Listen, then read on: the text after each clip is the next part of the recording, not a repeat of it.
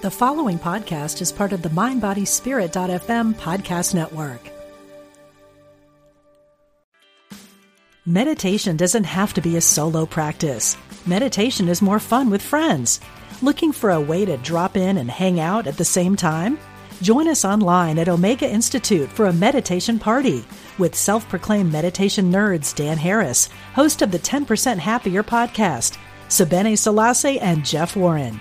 This 3-day retreat will stream live from Omega's Hudson Valley campus May 17th to 19th. Don't miss the party. Reserve your spot at eomega.org/party today.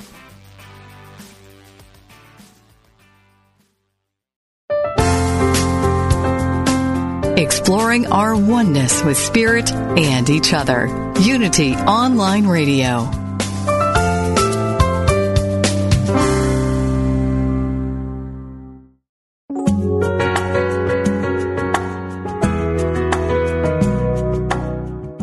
Welcome to Spirit of Recovery, where spirituality and recovery meet, with Reverend Anna Schaus, Ph.D., from Soul Matters Ministry in Olympia, Washington.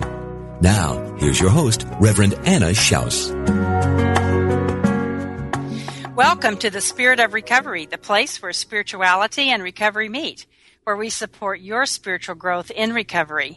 My name is Anna Schaus, and I'm your host, and want to thank all of you for listening with us today. I'm very glad that you have joined us here on the Spirit of Recovery. As usual, we're going to have a great program for you. And also, I want to thank you for liking Spirit of Recovery on Facebook. We do have a Spirit of Recovery page there, and we get likes on a regular basis, and that's just fantastic. We love to hear from you. And thank you for posting on the Spirit of Recovery page. And I want to thank you also for letting your friends and the people in your recovery community, your Unity community, and your other spiritual communities know about us here on Spirit of Recovery on unityonlineradio.org. And I am delighted to be broadcasting on the topic of recovery and spirituality here. I love bringing you great guests, and I'm glad to know that our guests are touching your heart and blessing you in so many ways. Every week, we do talk about topics that are important to the recovery community. We have guests who are down to earth, knowledgeable, and innovative, people who are in recovery themselves or who work with or write for recovering people, and sometimes all three. And my guests are always bringing you practical information that you can use and lively discussions that get you thinking. You know that you can listen to us here in a variety of ways. You can listen through your smart device. You can listen through your computer. You can listen live, and you can listen on demand. We've got lots of great archives, so you can go to unityonlineradio.org/program/Spirit of Recovery and find plenty of great archived programs. I want you to know that the Spirit of Recovery is a welcoming place. If you're a person that's in recovery from any kind of an addiction, if you're the family member or friend of somebody that's got the disease of addiction, whether or not you are in your recovery as a family member or whether or not they are in recovery, you're welcome here. Maybe you're just looking for information. You're just curious about the process of recovery. We're very glad that you're here with us on the Spirit of Recovery and welcome your participation in our discussions. Again, my name is Anna Schaus. I'm your Spirit of Recovery host. I'm a Unity minister and an addictions counselor. I'm also a person who has in my own circle of love and friendship many people that have the disease of addiction. And for over 30 years ago, those relationships got me started on an active path of personal growth and spiritual development. And my walk continues to be an integration of unity principles and recovery principles. And that keeps transforming my life and keeps me growing in deeper ways. So I am grateful and delighted to have the opportunity to share these ideas with you, again, to bring you great guests and to hear what you're experiencing on your spirituality and recovery walk. Today, our topic is Keep It Simple, Meditation for Recovering People. And my guest is Tom Catton. You know, too often people in recovery might shy away from the meditation that's suggested in the 11th step of the 12 steps, because sometimes people think, well, you have to be some kind of an expert or something, you know, to be a meditator. But meditation's for everybody. You don't have to be a so-called spiritual expert, that it is a practice, and it is a wonderful, wonderful way to build your spiritual relationship, to build your peace of mind. My guest, Tom Catton, is a person in long-term recovery since 1971, and he has been a meditator since 1966. He's the author of the book, The Mindful Addict, and you can go to Amazon.com and find that on there and find out more about Tom. And Tom also has completed a book which is going to be published probably early next year, and it's called May I Sit With You? A Simple Approach to Meditation. And Tom has been very active in recovery circles in the Buddhist Recovery Network. He teaches a Buddhist recovery meditation group, and he's just very active in being of service. And Tom says that his daily practice encourages him to stay awake and be present for his life, which is enough, which is everything. So, Tom Catton, welcome to Spirit of Recovery. Aloha, Anna. Thank you very much. Nice to be with you. Good. Glad you're here. And Tom has been my guest before, actually about a year ago, when we talked about his book, The Mindful Addict. And as you might guess, Tom is a resident of Hawaii, so he's taken some time from his day in that beautiful place to talk with us. So, Tom, you said that you ask your friends sometimes, why meditate? And maybe sometimes they ask you that. So what's your response? Why do you meditate? Well, let's just to briefly go back just a little bit. Meditation has been part of my life since before I even got clean in 1971.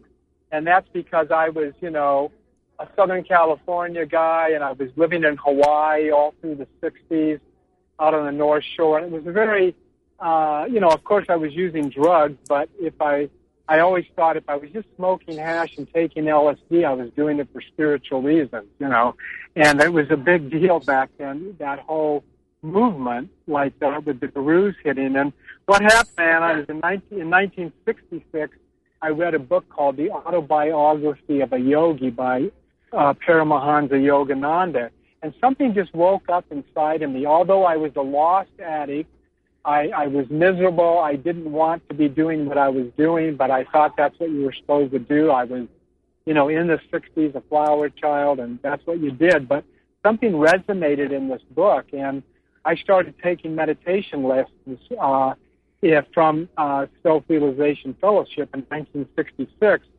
But, I would get my lessons in the mail, and then I would get high as I read them and tried to meditate, and it really didn't work if I had just shot some methadone or something. It was like, as anybody knows that tries to meditate, our mind is chattering away. Well, try it on after you just mainline feed. It really doesn't work. But I was drawn to it then, and I always, ever since then I've been drawn to it.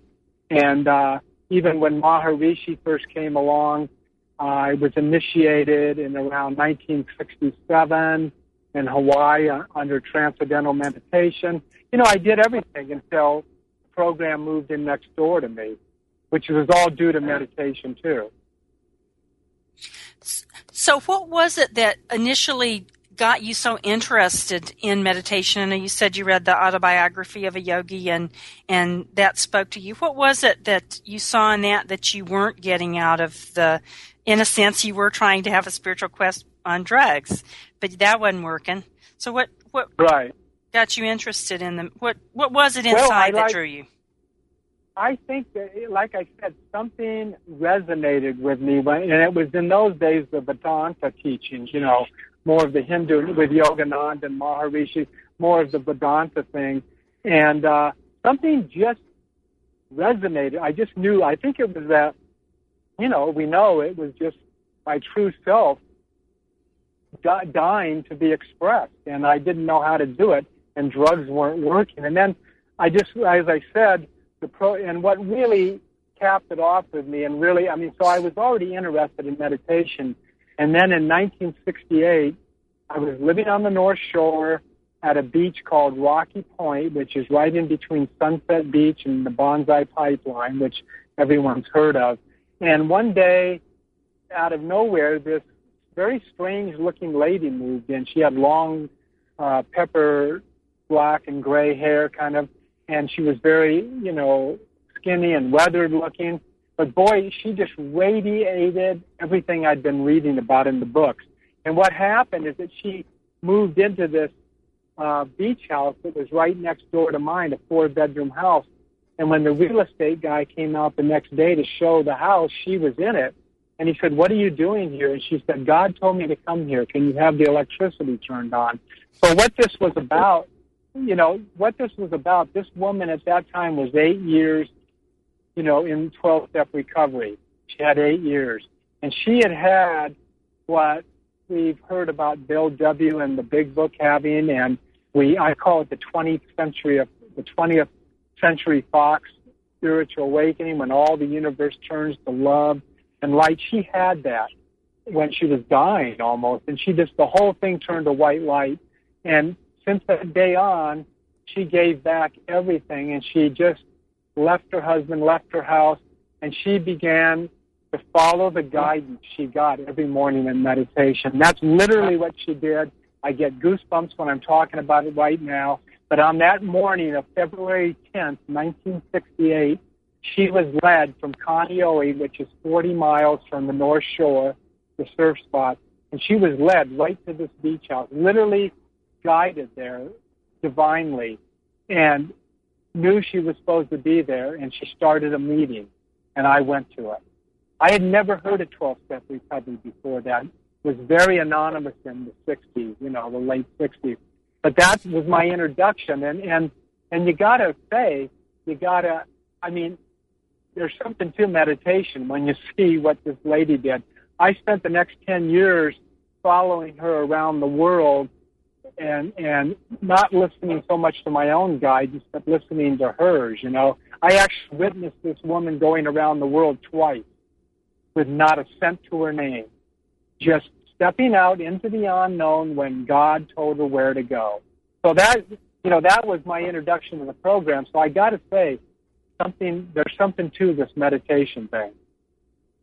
Right. Yeah, it's like tuning into that spiritual power and that spiritual life that really is who we are. It really is the essence of our lives, for sure. Right.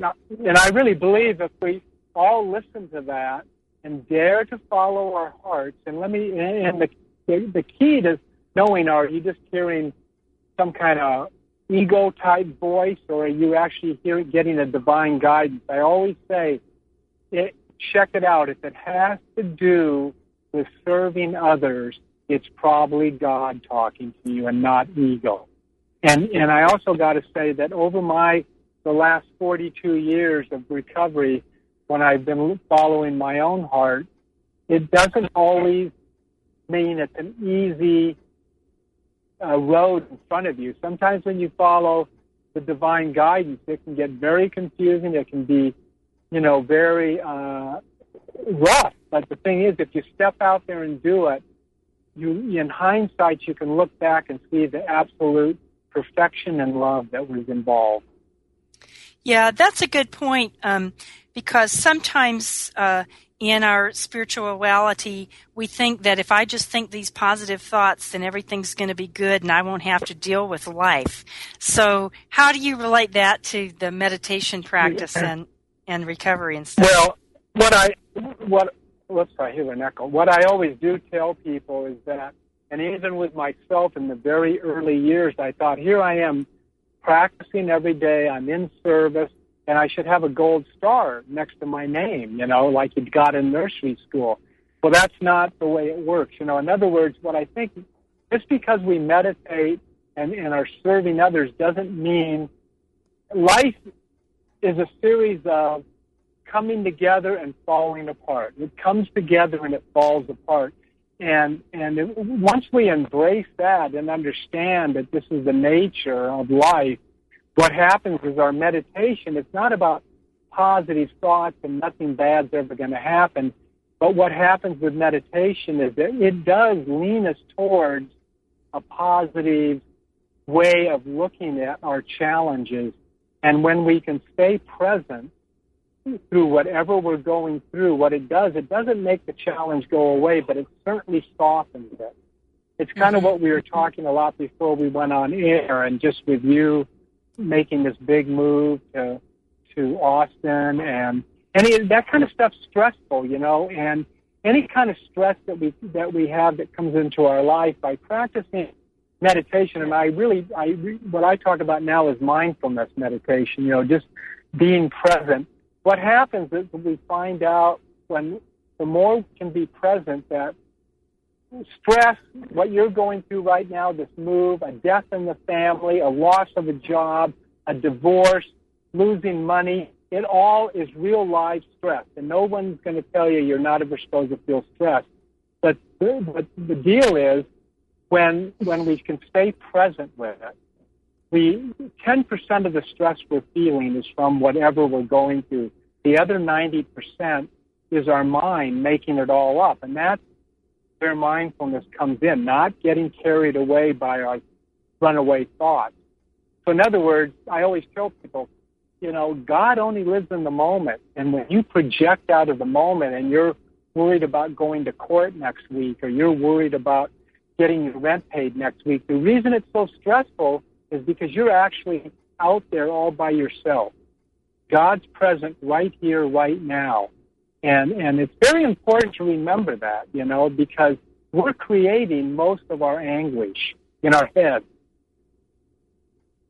Right. Yeah, that's a good point. It's almost like one thing I think is that we project into the future what happened in the past that we haven't sort of resolved yet, and so we use that to project out worries into the future.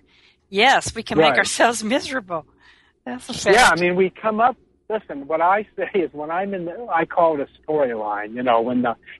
You hear people talk about the committee talking, or the movie going in our head. Anyway, this storyline is always just full. Anna, it's full of 1,000 outcomes that are never in my favor. You know what I mean? It's always the path to complete destruction of my life. That I'll never get it together. So It just really helps to not run from what. In other words, we're so used to running from what we're scared of and trying to grasp what we think feels good. And that, both of those cause suffering, because if we're grasping what we think it feels good, eventually it goes away. The brand new car wears off its novelty with us, and everything kind of sooner or later, it doesn't hold the joy, it doesn't hold what we're trying to hold on to. So that's why being present, I used to think that enlightenment and God consciousness was this really hard thing to obtain, and it can never happen in a lifetime. Well, now I understand that really being in the moment is certainly having the door wide open to enlightenment. I mean, it's just another step, you know what I mean? So being present is a very important thing to practice. Great. Thank you. Hang on to that. It's time for our break. Listeners, stay with us. We're going to come back in just a brief moment here, talk some more about keeping it simple, meditation for recovering people, with my guest, Tom Catton, a person in long-term recovery and a long-term meditator. We'll be right back in the present moment. Stay with us.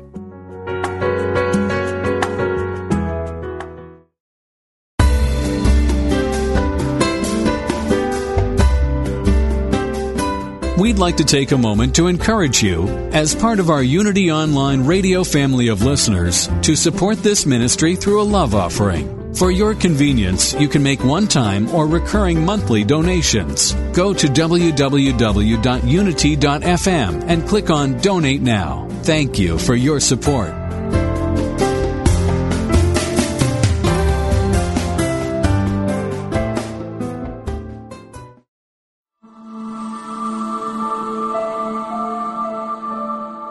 Reverend Paulette Pipe's voice has been called mesmerizing, the sound of spirit expressing in soothing honey tones. If you're one of the loyal listeners who tune in each week for her program, Touching the Stillness, you already know the power of her meditations. If her programs leave you wanting more, purchase one or both of her meditation CDs, Touching the Stillness, her first CD, and the newly released Resting in Stillness. This latest CD combines Paulette's alchemic voice with an original score by pianist Kelly Hunt and will transport you to a place of divine peace. Enliven your meditations with Reverend Paulette Pipe as your guide and take her soothing voice and peaceful presence with you wherever you go. Get your copy today. Go to www.unity.org and then click on Shop. That's www.unity.org and click on Shop at the top of the page.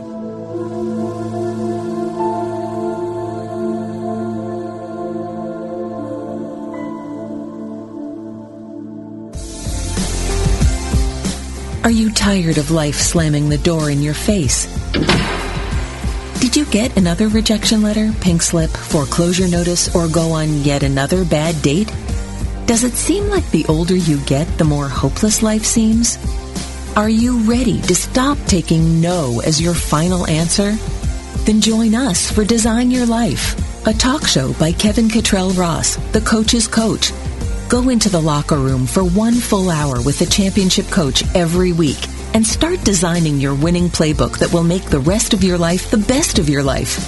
That's Design Your Life with Kevin Cottrell Ross, the coach's coach, Wednesdays at 4 p.m. Central Time on Unity Online Radio, the voice of an awakening world.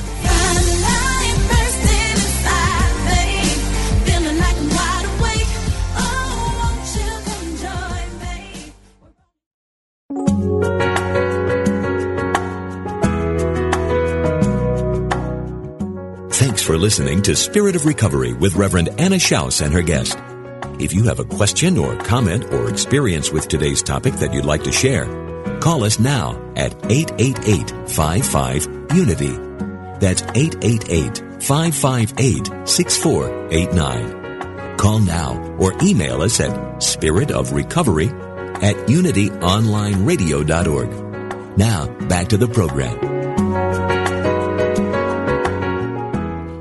Welcome back to Spirit of Recovery. My name is Anna Schaus, and I'm your host. If you're just joining us, today we're talking about Keep It Simple, meditation for recovering people. My guest is Tom Catton. Tom is a person in long-term recovery since 1971, and he's a long-term meditator. He's been meditating since even before he started recovery, and he started in 1966. Tom is an author. He has written The Mindful Addict, and you can locate that on Amazon.com, The Mindful Addict. And also, he's written a book called May I Sit With You, A Simple Approach to Meditation. And that book is in the publication process as we speak and will be coming out probably around the 1st of 2015. And Tom is a person who does have a daily meditation practice. He is on the advisory board of the Buddhist Recovery Network, and he teaches Buddhist recovery meditation groups. And he just really is a delightful person, and we're glad to have him back here on Spirit of Recovery. Before I get back to my conversation with Tom, I invite you to join me for a brief moment of focusing on a constructive idea, and a brief moment of allowing our mind to be quiet, a brief moment of meditation, the Serenity Minute. So I invite you to relax, to be aware of that presence and that power that is your higher power. Being aware of your breath as it comes in and goes out, letting your body relax, and sharing with me this constructive idea. I breathe in, I breathe out. I let go. I open my mind to the love of my higher power. I breathe in. I breathe out. I let go. I open my mind to the love of my higher power. and we take a moment in the quiet.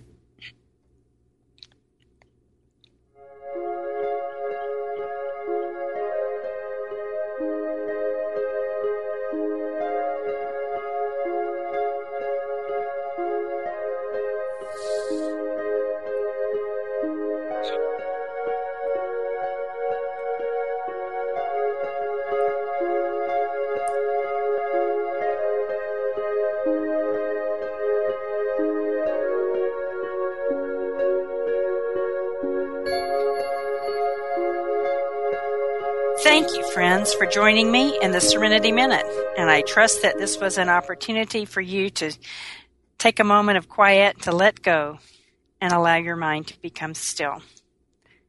Thanks for joining me in the Serenity Minute.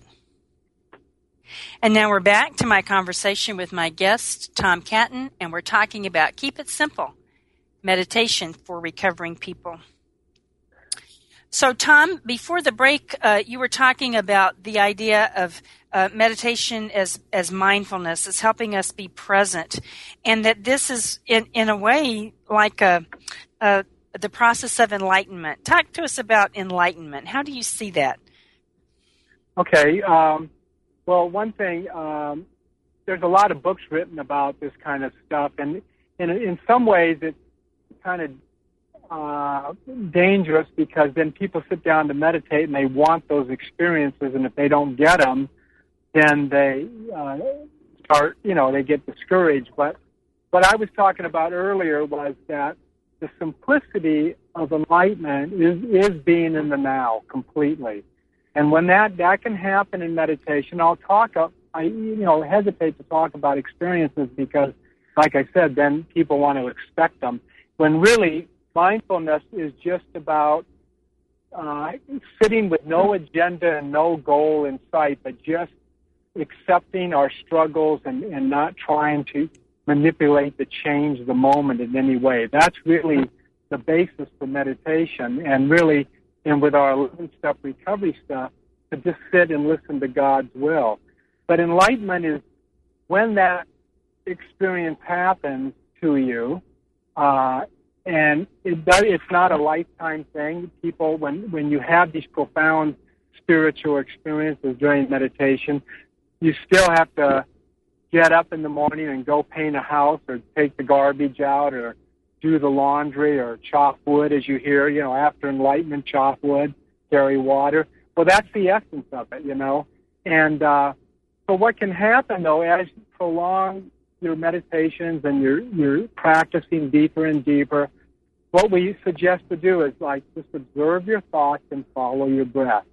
And you will find yourself drifting away from the breath 10,000 times maybe, but you just keep returning gently, without guilt, without resentment, right back to the breath, But what happens in meditation, and it's always a gift, no one can sit down and make this stuff happen, but all of a sudden, the breath you were following seems to be no longer there, and the thoughts you were observing are no longer there. And what happens is that we talk about falling into the gap in between the thought, and this is where the deepest peace you will ever want to experience finds, I mean, you can forget to get up out of meditation. That's why it's good to have a timer set. The timer works when you go too deep and you might miss work, or when you're so restless you want it to end real fast. You don't have to keep looking at the clock. The timer will go off. But enlightenment is just when all the separation of you and me disappears too, and there's just this love. And, there can be things that happen that bring you to that, like you've heard of the chakra stuff. I've never practiced the Kundalini meditations or chakra activation, but although that's happened to me, even though I wasn't practicing, where they just all opened at once. And it was, you feel like there's thousands of volts of electricity going through you, and if anybody touched you, they would get shocked, or your third eye opened. But like I said, this is all, it's beautiful stuff, and being an addict, man, I sit down and can't help but wishing it would happen, but there's nothing I can do to manipulate it. So I just sit there and try to be satisfied with being present. And I can just tell you, being present, when you're really present, is unbelievable. It just will bring tears to your eye. The joy will be so intense when you can just be present. So I like to say that is all I worry about in my meditation, is just being in the now. And that's enough, and that is the doorway to total enlightenment. But it doesn't matter, all that stuff doesn't matter. It's really what we're doing in between. And like the program teaches us to be of service and to put love into action and put love unconditionally. And that's what really counts, You can tell a person that is enlightened not so much by their words, but by their actions. And if they're not out giving love every second, and I'm talking about every second, to give love, that's our goal. So don't worry about enlightenment or getting out of your body and drifting above it. This is all just side effects and traps, I think. Right. So I really try to detach myself from that stuff. And like I said, just being with my breath. It is just so beautiful when I'm just there with my breath. And anyone can do that. You don't have to be initiated into 10 years of sitting in a cave with a guru. You can just sit and practice every morning, just coming back to your breath. It's very sacred. Right. Now, one thing, too, I'm going to ask you about is that, again, we live in the United States of America here, which is a Western culture, which obviously in the last probably 35 or 40 years has gotten a lot of ideas from the East and from Buddhism and Hinduism and so forth. So people are a lot more open to that now. And yet even that, though, culturally, our culture is based in Christianity, so some people don't realize that meditation it's a universal practice. It's not just Eastern. It's always been a Christian practice. And any faith tradition has it. So sometimes people get hung up one way or the other on, it's a Eastern religion, or some people get hung up the other way, it's a Western thing, So what is it about the essence of meditation that transcends whether it's an Eastern path or a Western path or whatever? What's the real essence? Real practice does. Just sitting, and once you start to transcend a little bit and start to be present, you see that that's all there is. I got to tell you, I'm not a Catholic, but I certainly love the New Hope. The guy is like the Dalai Lama to me. The things he says and does, he's transcended all things. A favorite author of mine is, from a long time ago, is Thomas Merton, who was, once again, a Trappist monk, and he was awake, So, and another good book that I've read is The Naked Now by Richard Rohr, another Christian, So, and we know about, Brother Lawrence, washing dishes and just being present, the whole time he did it, the Christian monk. It's on. So I don't think, you're right. What you said is that meditation is for all religions. It really is. And they all practice it. So although mindfulness does come from a Buddhist lineage, really, Theravada, insight meditation, it really is, it's so simple. And all religions actually practice mindfulness. Because all it is just sitting and trying to be present. Right. And listening. Isn't that, step 11 says thoughts, prayer, and meditation. And it tells us right away we don't pray for anything. It tells us that in all the 12-step literature. Do not pray for anything. The only thing we're supposed to be praying for is knowledge of God's will for us. So isn't that like listening for guidance? So to me, and I even wrote you a letter, I think, and you sent me some really nice stuff on prayer when I was writing my chapter in my new book, And my conclusion is the highest form of prayer is to sit and listen. Mm-hmm. Mm-hmm. Because when I'm verbal, and that doesn't mean, Anna, that there's not times that during the day, or I'm in the middle of some huge challenge, that I don't just fall on my knees and go, God help, please do this. I just know if this one thing would work out, it would change my life.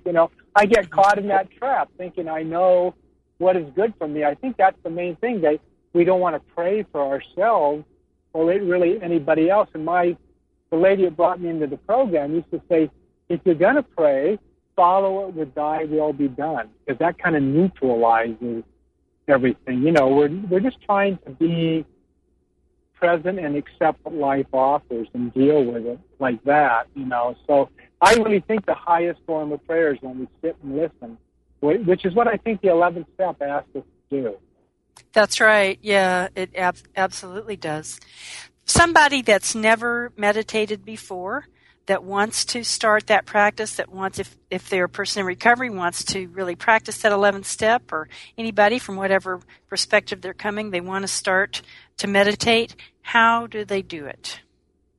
Well, one of the reasons, that's why I wrote my second book, because I speak at conventions around the U.S. a lot, and I always talk about this stuff. Doesn't matter if I'm usually a Sunday morning speaker because of that. I get labeled, but sometimes Saturday night stuff. But it's all I talk about is this stuff. So I can tell you there are so many hearts open in 12-step recovery that want to meditate, and all they've ever known maybe. And I say this is beautiful if you do this stuff.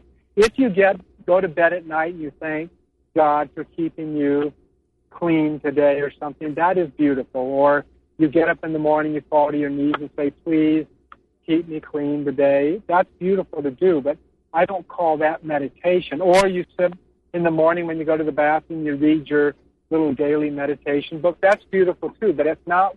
And even like we were talking about earlier, you said something about people say, I meditate in the car. Well, that's cool, and I know what they're talking about. But what I'm talking about is sitting.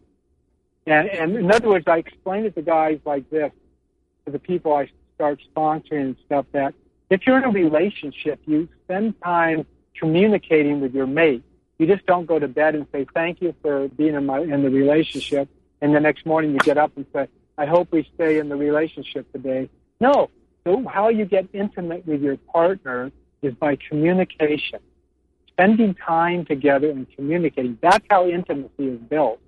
Now, it's the same thing with your higher power. If you're going to form a relationship with this higher power, which they ask us to do, and they actually say it's almost essential if you want to stay clean, you got to have some kind of relationship, that the way you do it, I think, is through meditation. And that won't happen by just saying, keep me clean today, So what I ask guys to do is take 10 minutes in the morning before they do anything else. 10 minutes is minimal. We got 24 hours in the day. You can give 10 minutes, And I just say, sit down, and I explain about the breath, or saying a little prayer that's good for whatever religion you're following. But just sit and give that 10 minutes to God. Don't worry about what's happening, if anything is happening. Just know that you're dedicating this 10 minutes to your higher power, that you think enough of this higher power that you will give 10 minutes of your attention during the day. And I also say, if you have little holy pictures you like, or little objects that you deem are holy, make yourself a little altar in the corner of your bedroom. Or if you have a special room, do it in there. Or if you like to sit outside, do it. But the important thing is go to the same spot every day, because it will start to take on that vibration. And all you have to do is sit down and just, like if you need something to do, focus on your breath. And when you drift away, just gently come back to it. And what I also say is try, how in the program we hear 90 meetings for newcomers. We say go to 90 meetings in 90 days. It creates the habit. It creates the discipline. I tell people that try meditation for 90 days. 90 meditations in 90 days. Just try to show up in the morning for 10 minutes. If you miss a day, don't condemn yourself. Just start again, do it the next day. But this habit will happen where all of a sudden you won't be able to start your day without it. I think you know that. Absolutely. Many people that meditate already know that. it becomes a thing. We just can't start our day without it after a while. Right. Yeah, that's incredible. When we come back after our break, we're going to talk about what prompted you to write your book about meditation, and we're going to give us a preview a little bit about what's in there. So thank you, Tom, and listeners, thank you for being with us. Stay with us. We're going to take a brief break, and we'll be right back with Keeping It Simple, Meditation for Recovering People, and my guest, Tom Catton. We'll be right back.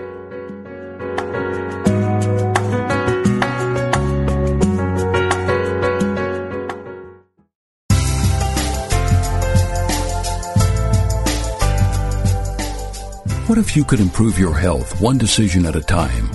Take that first step and join us each Tuesday at 9 a.m. Central and learn from experts in integrative medicine. Awaken to Your Best Health is committed to supporting your personal health through cutting-edge research, education, and practical tips that you can put into place immediately. Make that decision for yourself by saying yes to health.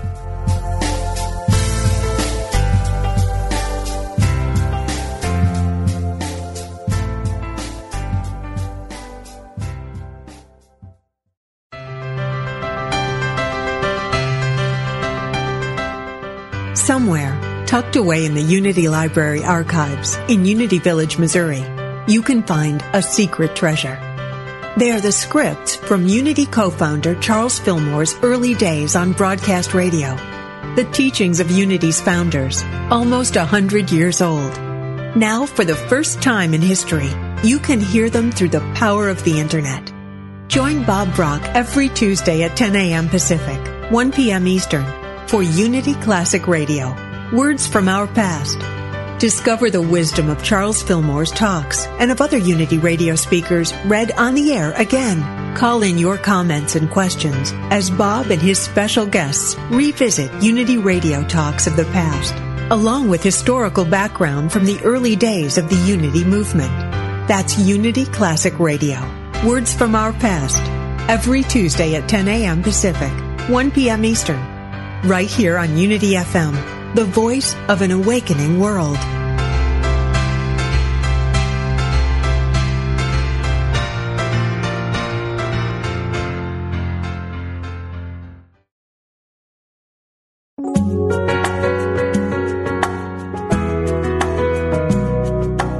You're listening to Spirit of Recovery, the place where spirituality and recovery meet, with your host, Reverend Anna Schaus, Ph.D.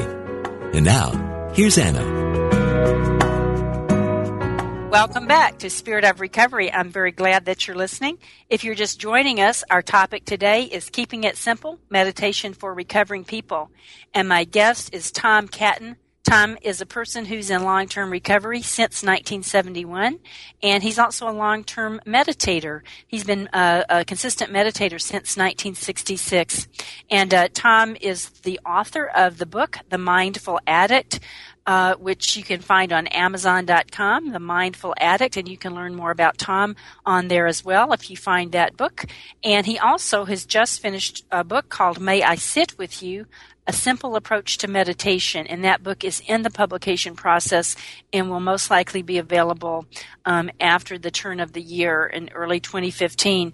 And Tom is really sharing some great ideas with us about meditation, how to do it, and why it's so important. So, Tom, how did you come to write your book, May I Sit With You? A Simple Approach to Meditation? What motivated you to do that?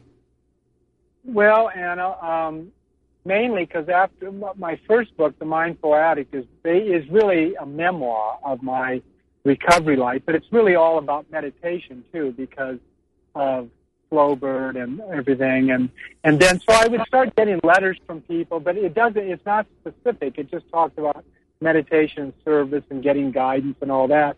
And then, like I said, I speak once in a while at conventions and talk about this stuff all the time, and always I'm just swarmed afterwards because people's hearts are so open to this stuff. And so I started, after The Mindful Addict came out, I really started getting a lot of emails and Facebook messages from people about, how do you do this? And what are some good examples? Just all the questions that people want to ask in the beginning.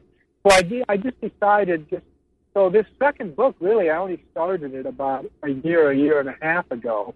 And, it's already been picked up by the publisher. So it was born out of just always sending people messages about how to do it. And really this book, the book is, like the Mindful Addict is more a story, and, it's a page-turner type thing, and you want to turn the page to the next thing to see what happens. But this new book is more like you can almost open it up to any page or any chapter, and just because like right now, I think it's going to end up with about, because I'm just finishing up the last few chapters, I'm going to have almost 70 chapters in this new book. Mm-hmm. So they're going to be, and it's not a real long, but it's concise, So what that means is I've got 70 different subjects I'm talking about, and so everything I could think of, the very first chapter, I get this right from the beginning. I just get it out of the way. The chapter's called Ego, because that's our biggest threat, That's our biggest enemy to meditating. When anybody sits down to practice, even me at 40-plus years of practice, and especially if you're new, there's just going to be days when all of a sudden, I swear to God, you can think of 1,000 different things that you're supposed to be doing right now. That just, just that restlessness that comes. And that's just ego. It just wants to detour us from any type of self-realization, because I'll tell you, the ego dissolves when you're in the present moment. So it doesn't want you practicing that, So I get that out of the way, and then the second chapter is like this, I think, title, I don't have the manuscript with me right now, but it's called A Place to Practice, A Place to Meditate, or A Place to Practice. Just talks about how special that is, getting the place set up. So I just really try to cover every aspect of meditation that I've been asked about or that I practice, So I think it's going to answer a lot of questions for people, and I think it'll be a book for somebody that's already, many years in the program, that already practices meditation, because it'll just be a lot of, when you talk about meditation or write about meditation, it's very repetitious. Right. It's very repetitive. There's nothing new. Mm-hmm.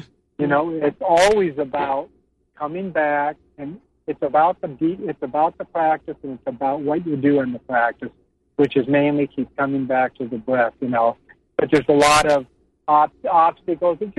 I think I sent it to the publishing company, and they absolutely love it. I got a personal letter from the owner of the publishing company, in fact, that after he read the manuscript, he just said, "Tom, we love you, and we love your new book." So that was pretty cool. I love that. That is cool. That is cool. Yeah. Well, let me ask you this kind of a paradoxical question here. Your book is about the practice of meditation. How did you utilize meditation, or how did your meditation practice help you write the book? Very good question. And I might add that the stuff I say is really the truth, too. I've actually got a wife that can prove that. But I'm still working. I'm still, like I said, this is the ironic thing I'm going to have 2 books published now that are pretty groovy books, the Mindful Addict has got 53 5-star reviews, I think, on Amazon. But the funny thing is, I'm still out painting houses at 70 years old, So the funny thing is, I don't have time. It's not like I'm retired completely, and especially with the Mindful Addict, that was years ago. But what I do is I get up around 3 in the morning, and I practice meditation, for, 45 minutes to an hour to 30 minutes, whatever. But I get up and practice every morning very early, and that gives me time to write afterwards. And things come through me all day long, because I try to spend my whole day in the present moment, as much as I can, even climbing a ladder or painting, whatever I'm doing, And things come to me, and I have to run and write them down because I'll forget them completely, And that's how my book was written, It was written in the very early hours of the morning. Both books were written in that way. It wasn't like I had a bunch of time. If I ever do take a day off, I try to spend it in, the day writing and getting more writing done. But I wouldn't attempt to do this stuff without, because I think when you meditate, you channel, and when the words start flying out, they're just coming from within. Right. So I got to go within and find out what I'm supposed to say. That's right. Yeah, that makes a lot of sense. That's cool. Yeah. I love that. Yeah. That's really good. That's amazing. Yeah. When, what do you, I know what I was going to ask you is about, meditating in groups, because I know you have done that. I don't know if you do that currently, that you also, meditate or have meditated with a group. How is that different than meditating alone? Well, now here's my personal answer. I have meditated in groups and it's fine, but most of the time I'm leading the group at my house, because we have a recovery song. Everybody that's interested in mindfulness in recovery. So we have all the 12-step fellowships coming. And, we average only 15 people, but we sit twice a month, the first Sunday and the third Sunday of the month. And so that is a group sit where we actually do a 20-minute sit that I start off with the guidance of it. But actually, for me, I find it harder because then, the mind, I got a mind. So if I hear the neighbor dogs barking too much or, I'm very hyper aware of the meditation going okay. You know what I mean? It gets me too into it, so it's harder to let go. But everybody in the group just absolutely loves the group. And I've meditated in other groups because sometimes we have day-longs at our house with this other Dharma teacher that lives here on the island, Gavin Harrison, and we'll do day-longs like from 9 to 4:30 of meditation, sitting meditation and walking meditation. And those, it's really easy. I'm not responsible, so it's really out of my hands, and I can go much deeper. But I find people's feedback is they really like group sitting. They love it. Mm-hmm. So is it that because you got a lot of people, a group meditating, that it helps them to relax, or what is it, or how's it that people? I think everybody. I think there's a vibration that happens in the room, and that's why. So everybody gets, when you have that many people sitting together trying to be present, it kind of creates that atmosphere, and people go very deep that way, very deep, because the atmosphere is set in place for you, So I think people find it very beneficial. Right. Yep. Well, we're near the end of our time here together, but tell us, if you would, Tom, in the next couple of minutes, sort of how does meditation help you be that loving person that you were talking about earlier today? So it is important. That in the end, that's the deal. It's about, am I being loving in this moment? How does meditation support that? Well, like I said, meditation, and then once you meditate a long time and a lot of years, you start carrying it with you through the day. Like I said, at work, whatever I'm doing, I'm constantly coming back to my breath. But in meditation, you start touching that joy within. You start touching that love, and it starts rising up, and you can't help but being a loving person. Meditation and service go together, but you can't, once you touch that love, your true nature, which is who we are. It's not getting a new car that happens or being married to your soulmate. It's getting in touch with that place inside of you. You can't help. You're compelled to go serve others. You're compelled to smile at people. You're compelled to be that loving channel, you can't stop it from coming out most of the time. So that meditation has just helped me. Just real quick, I haven't had an easy life. I've been divorced twice. I'm on my third marriage. I've had cancer. I've had 2 brain surgeries. I've lost a company, and I owed $500,000. I've been through the mill, but I've learned to stay peaceful through it all by this practice. So that's what meditation does. It's not me doing this, It's our practice. It's who we are inside that we start to get in touch with. When we start to take time and put our distractions down, the iPhone down, the TV off. That's why I say practice early in the morning before you start any distraction. And you will start to get in touch with who you really are, and who you really are is love. It is joy. It just is. And that's when we start waking up. You know, we're awakening now. Right.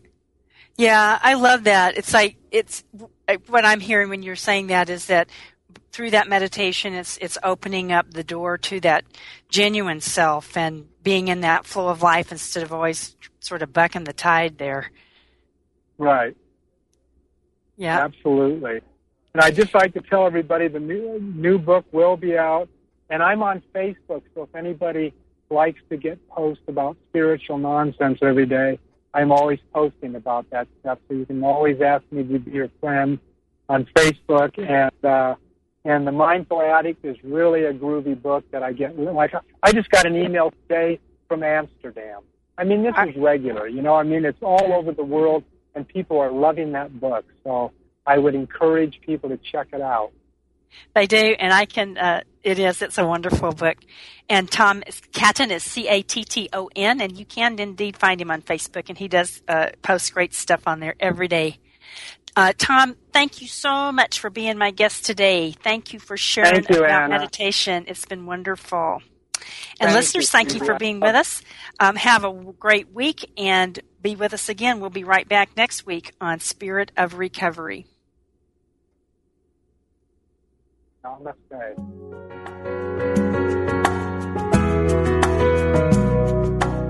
Thank you for listening to Spirit of Recovery with Reverend Anna Schaus, Ph.D., and her guests. Join Anna and her guests live every Tuesday at 4 p.m. Central Time for down-to-earth ideas about keeping spirituality at the heart of your recovery. This program is brought to you in part by Soul Matters Ministry in Olympia, Washington, committed to bringing light to the soul. Online at soulmatters-spiritworks.org.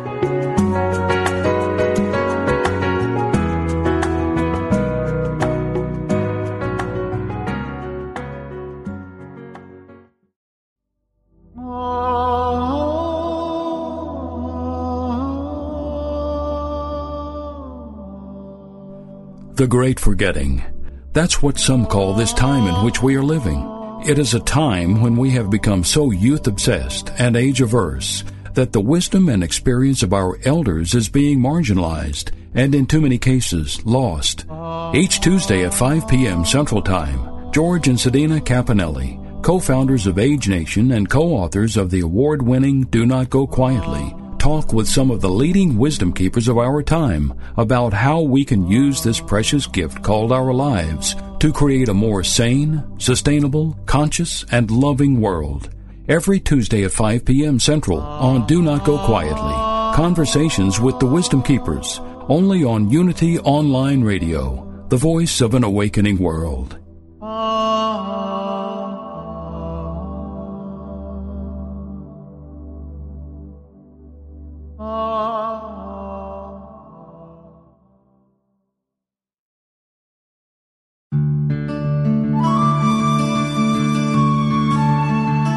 Things may happen around you, things may happen to you, but the only things that really count are the things that happen in you. This meditative moment from Reverend Eric Butterworth is brought to you by Unity.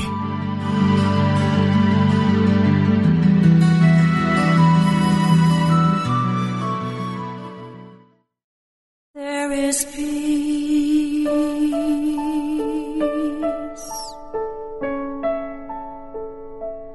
There is quiet. Reverend Paulette's mantra is, "It's all a prayer." Tune in every Tuesday as Unity Minister Paulette Pipe leads you in meditation and prayer on Touching the Stillness. Make no mistake, this is not nap time. With an energy that will captivate you, Touching the Stillness will guide you in deep meditation, leaving you enlivened. Hear astounding meditations and learn more about different forms of meditation.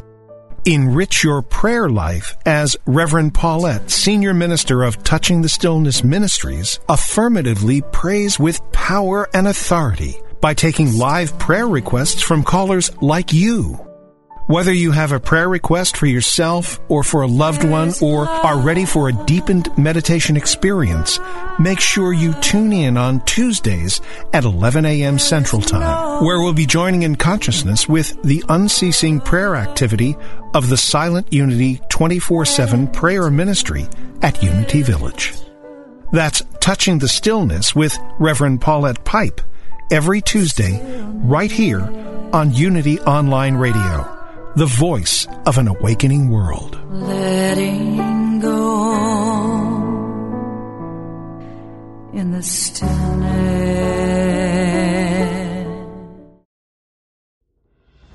Are you looking for help on your path to healing? I'm Lisa Campion. I'm a psychic, Reiki master, teacher, and energy healer. On my podcast, The Miracle of Healing, I'm going to help you on your healing path. Listen to conversations with leading teachers in energy medicine, quantum healing, and people who have recovered from loss and illness. Whether it's to take care of your own healing or to help other people, this is the podcast for you, right here on mindbodyspirit.fm.